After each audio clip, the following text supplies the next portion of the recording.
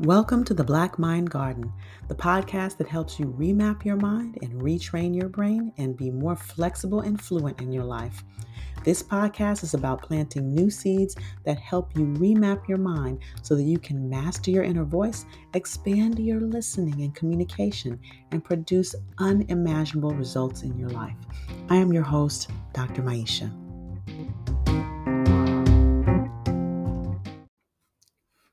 Hey, have you ever thought about learning NLP or hypnosis, or even being a coach?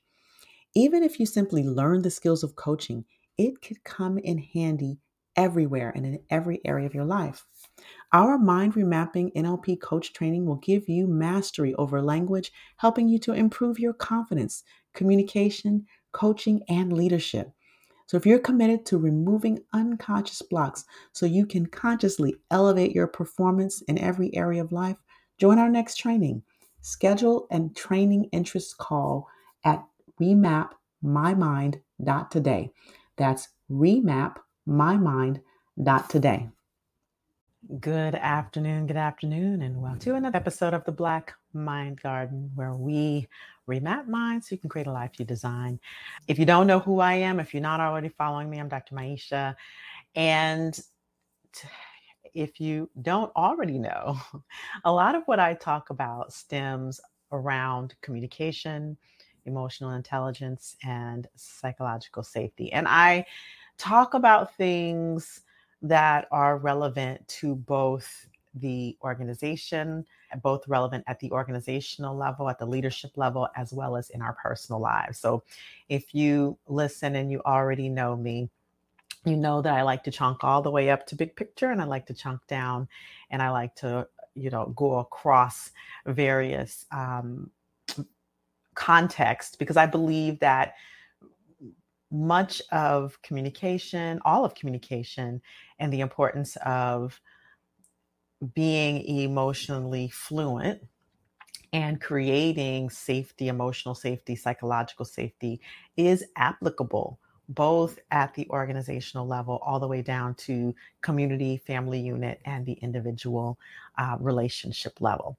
And so I wanted to chat today a bit about this concept of emotional intelligence and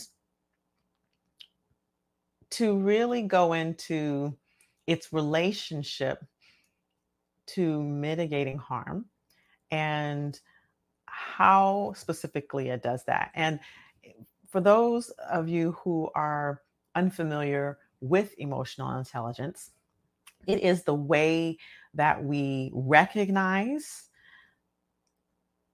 honor, name, and communicate our emotions. So the way we recognize, the way we name, the way we accept and honor, and the way we interact and regulate our emotions when we're interacting with others. And I think particularly as we talk about the ways in which emotional intelligence can mitigate harm today, I want to focus on emotional regulation. Now, before I get into that element, what is important to understand is that this idea of emotional intelligence, and I like to sort of reframe it as emotional fluency. This idea of emotional intelligence has been around for a really long time.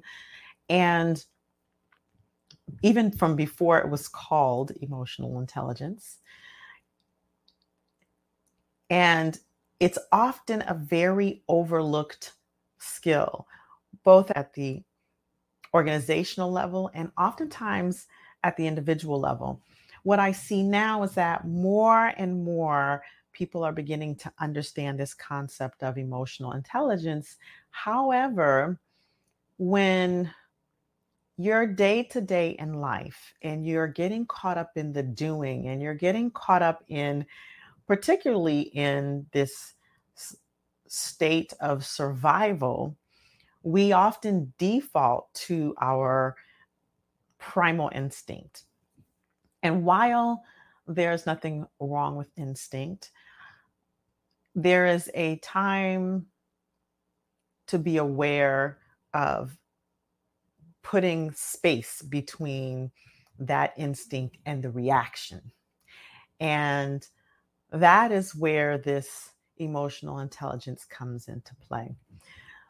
Most people, or most times, what happens is that we feel something, and depending on how you process, because remember, we all have these different mental models, we all process information very differently. Depending on how you process information, a person either reacts outwardly or retreats. And there's always an internal reaction, initial reaction, and then there is what the person does externally. And what having this emotional intelligence serves to do is to be able to connect connect with yourself, connect with your internal guidance system for you to understand what is going on so that you can make the next best communication or move that causes the least amount of harm. And so before you can regulate and communicate, you must be aware. And that is why you have these various elements of emotional intelligence. The awareness always comes first. And when I teach about this in leadership rooms and in classrooms, when I teach about this in the realm of my trainings, I often talk about, well, what are the ways that we can recognize emotions? And that's a whole that's a whole podcast in and of itself. And perhaps we will grace that. And for today, I want to talk about this idea of emotional regulation and what that is. It is the ability to put a pause between that experience of the emotion and the reaction or the behavior. And it takes on many forms. And if you can imagine where most people feel the emotion, immediately speak or immediately react, quite a bit of harm can be done inside of those interactions. And we see it out in the world. We see it out in the world on a macro level with the kind of violence that happens. And I think that is why it's important to understand the gravity of some of the laws around firearms that are happening right now. However, not to detract, it is very important to understand that when we are not able to put that pause between what we experience in our emotion and the next reaction, then there is a great risk for causing harm, physical, emotional, psychological harm in others.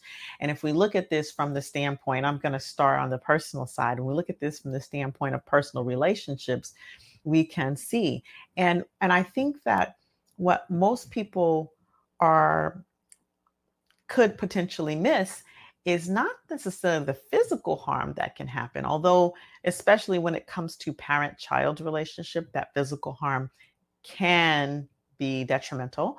However, the emotional and the psychological harm that can be done with not putting a pause between your emotions and your words, not putting a pause between your emotions and even your nonverbal responses and reactions.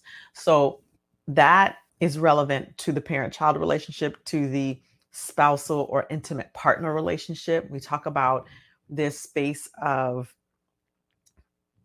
domestic violence, and that has a very complicated dynamic and cycle. It's not as simple as emotional regulation, although that is a big component, but a lot of times it's about control, and then there's sort of the insecurity with the person who is the perpetrator, and that gets projected onto the person who is being abused. And so even that is an oversimplification of the dynamic. However, one of the foundations that a person who potentially is an abuser may not have learned as a child is that space of emotional regulation. And we must understand that as people who are modeling for young people, we're either modeling the ability to emotionally regulate, or we're modeling the absence of that. And that is very important for what we're teaching our next generation. And understand that Many people weren't taught this. I'm of the Generation X, and there was nothing in my upbringing around emotional regulation. I learned that as an adult and still have to actively practice it. Let me emphasize that emotional regulation is not something that you learn and then you put it on the shelf. It is something that must be actively practiced on a regular basis. Okay. And when I say emotional regulation, what do I even mean by that? Because that even can be, let's even break this down even more. When we feel this emotion, when there is emotion that happens and we recognize in ourselves, a lot of times before we recognize it in our mind, we can recognize it in our body. This is where labeling emotions becomes important, because oftentimes before you get to an emotion that is extreme enough to cause harm, there is an emotion that happens before that. For example, there's anger, but before that, there may be frustration. And before that, there may be irritation. And before that, there may be annoyance. So we have to be able to recognize what is happening in our bodies before it gets to that extreme level, because once it gets to that extreme level, that the ability to pull back the reaction is much more challenging.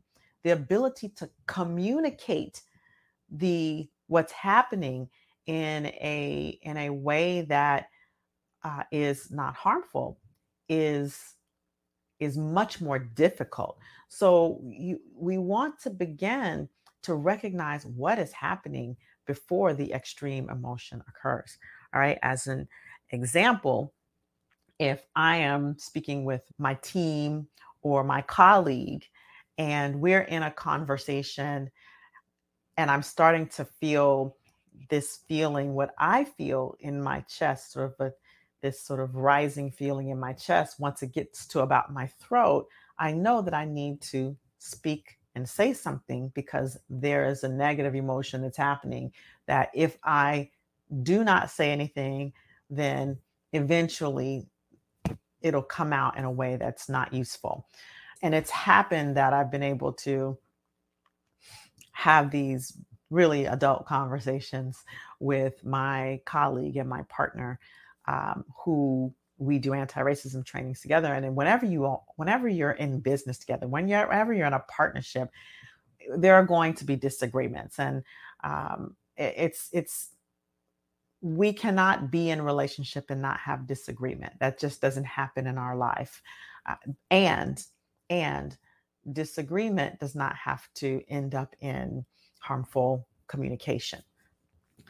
So I've talked about this sort of in the individual front, but if we were to map this on and we talk about, because I talk a lot about psychological safety and I talk a lot about it in organizations and community, when we think about the harm that is done inside of organizations because of a lack of ability or willingness to, mostly it's ability, but a lot of times it's even willingness to emotionally pause and pull back and regulate oneself internally before we speak. And sometimes it's because of privilege. And I'll just say that that is what it is.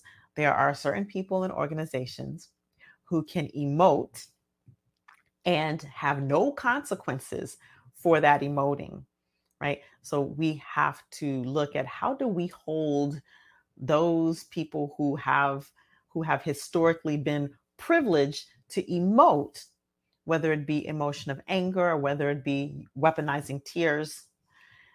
How do we hold people accountable for that while not suppressing the emotions of others? Because what happens is when those emotions are suppressed, it's like filling a wastebasket and filling the wastebasket and filling the wastebasket and never emptying the wastebasket. Well, eventually, and even if you press down the trash, that wastebasket is going to get full and it's going to overflow and sometimes even explode.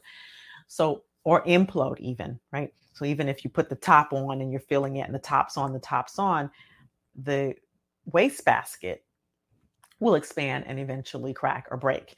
And that's what happens with people, by the way, when there's not that, when there's this suppression of another, this suppression, oppression of another.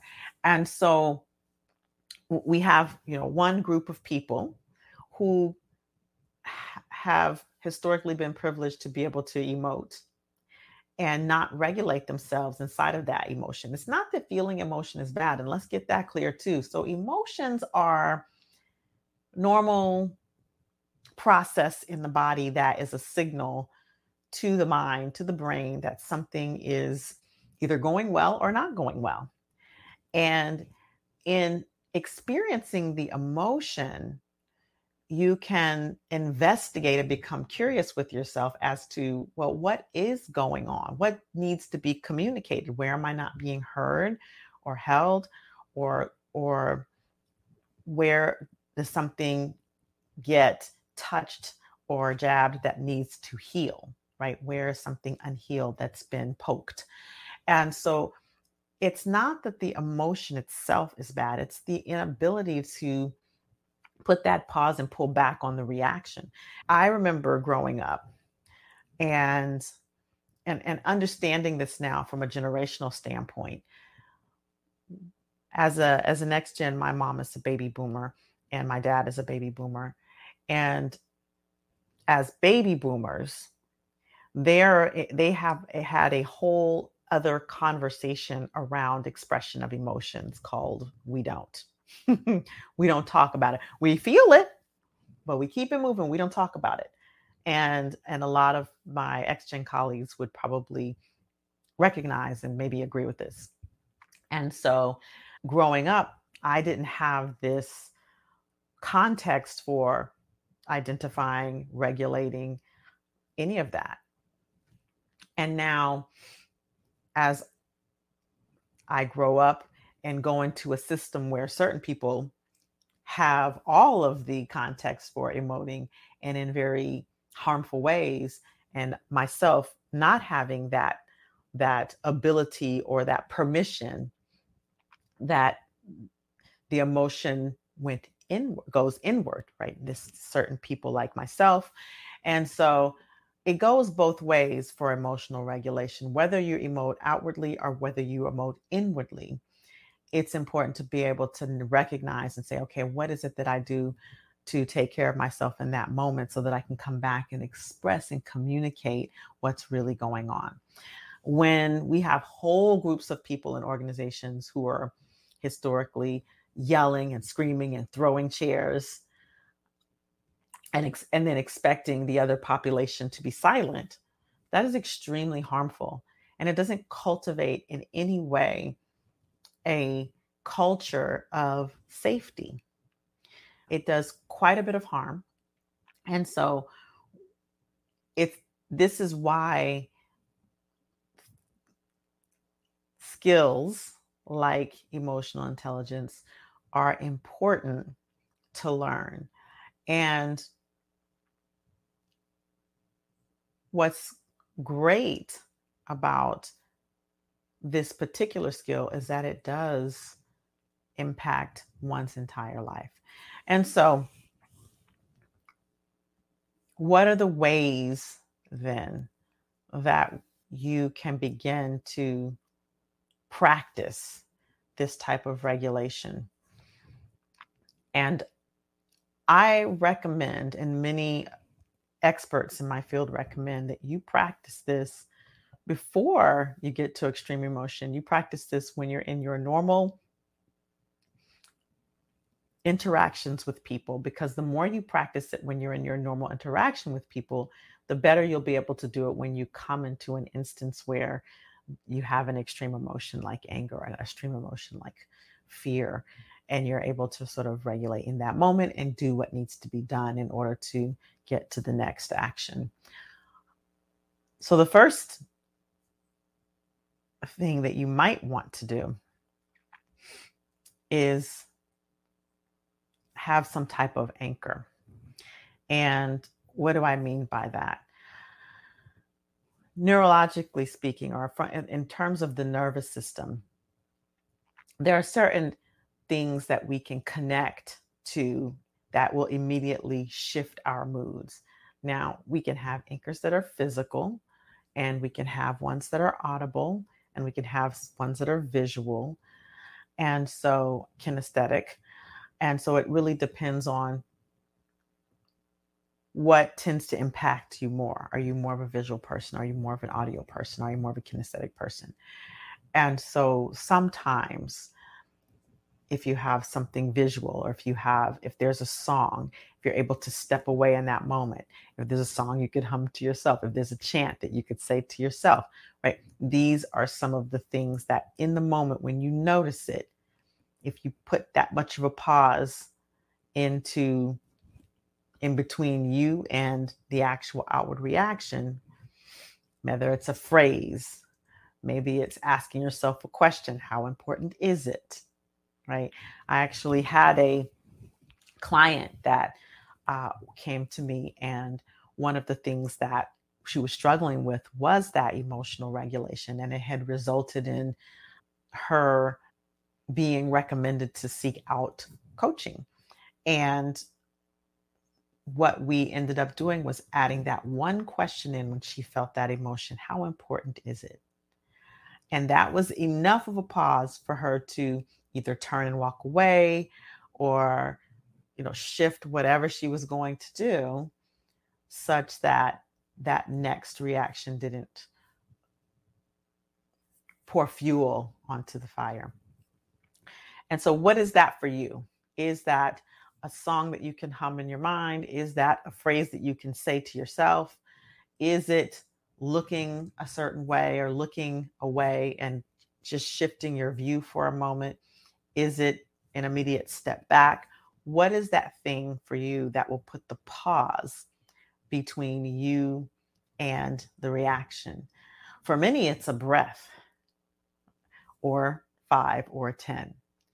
For myself, it is definitely a breath and a countdown.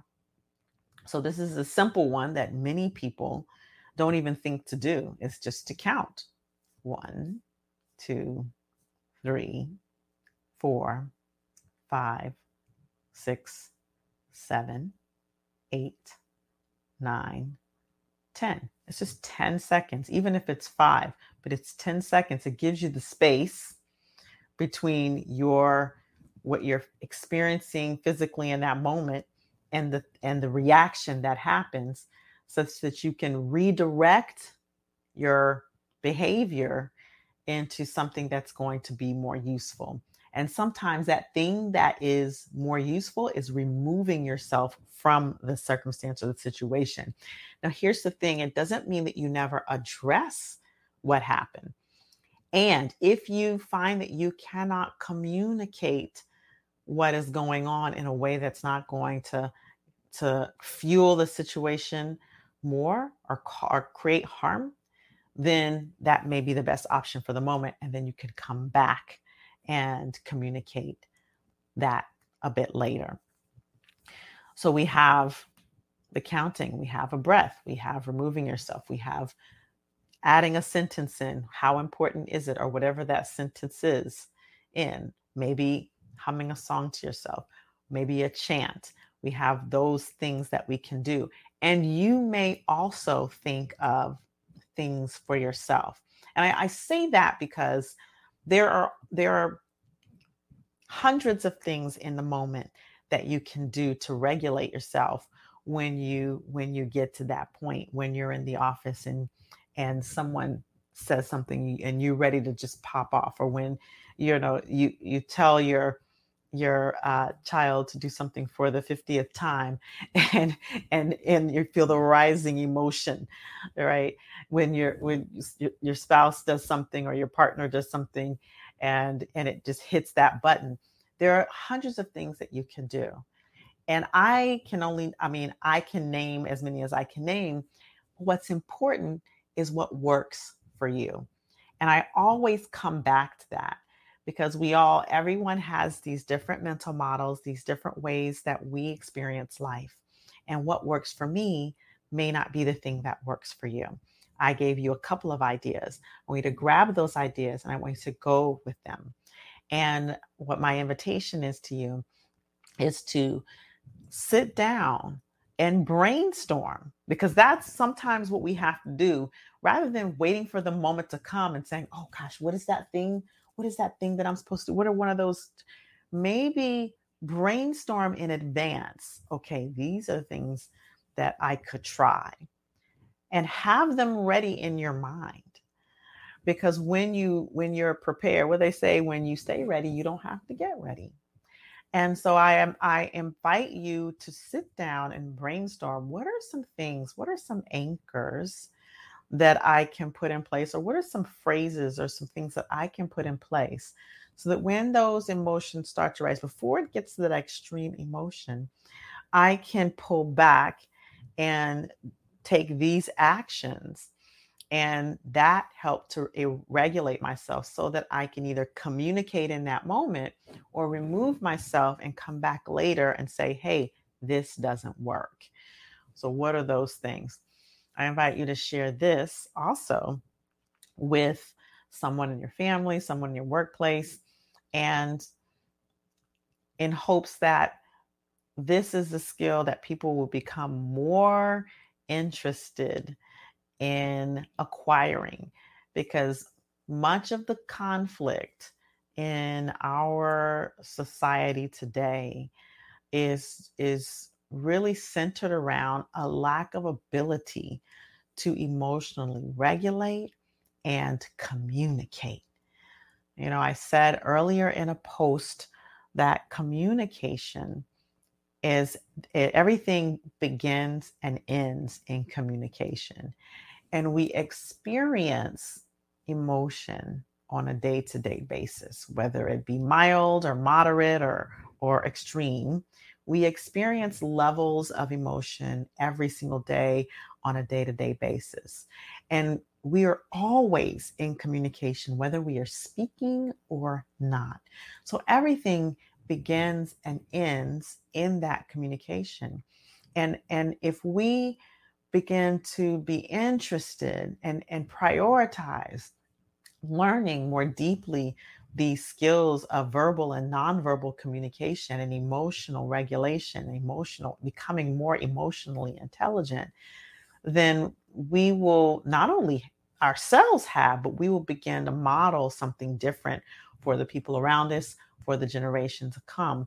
And that the ability to mitigate and solve conflict and mitigate harm will go a long, long way, both for people personally, in our communities, and in our organizations and businesses.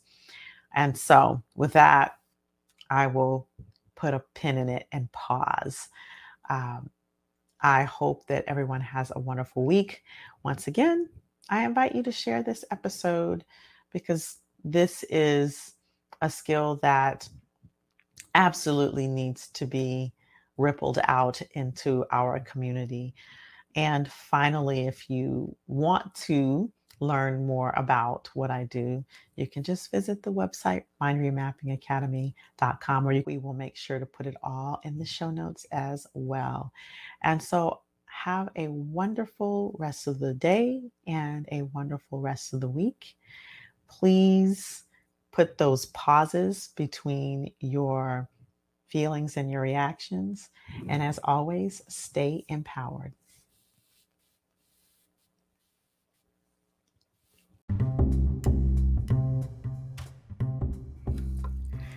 Hey, thanks for listening. Remember, I want you to apply these principles in your life every day. But also, I want you to share this podcast with others in your life who you think it could help, a friend, a colleague, or family member. And remember, go hit the subscribe button so you will know when our next episode is released. Finally, I'd really appreciate if you did me a favor and left a review. It really lets others know that this podcast can make a difference in their life as well. See you on the next episode.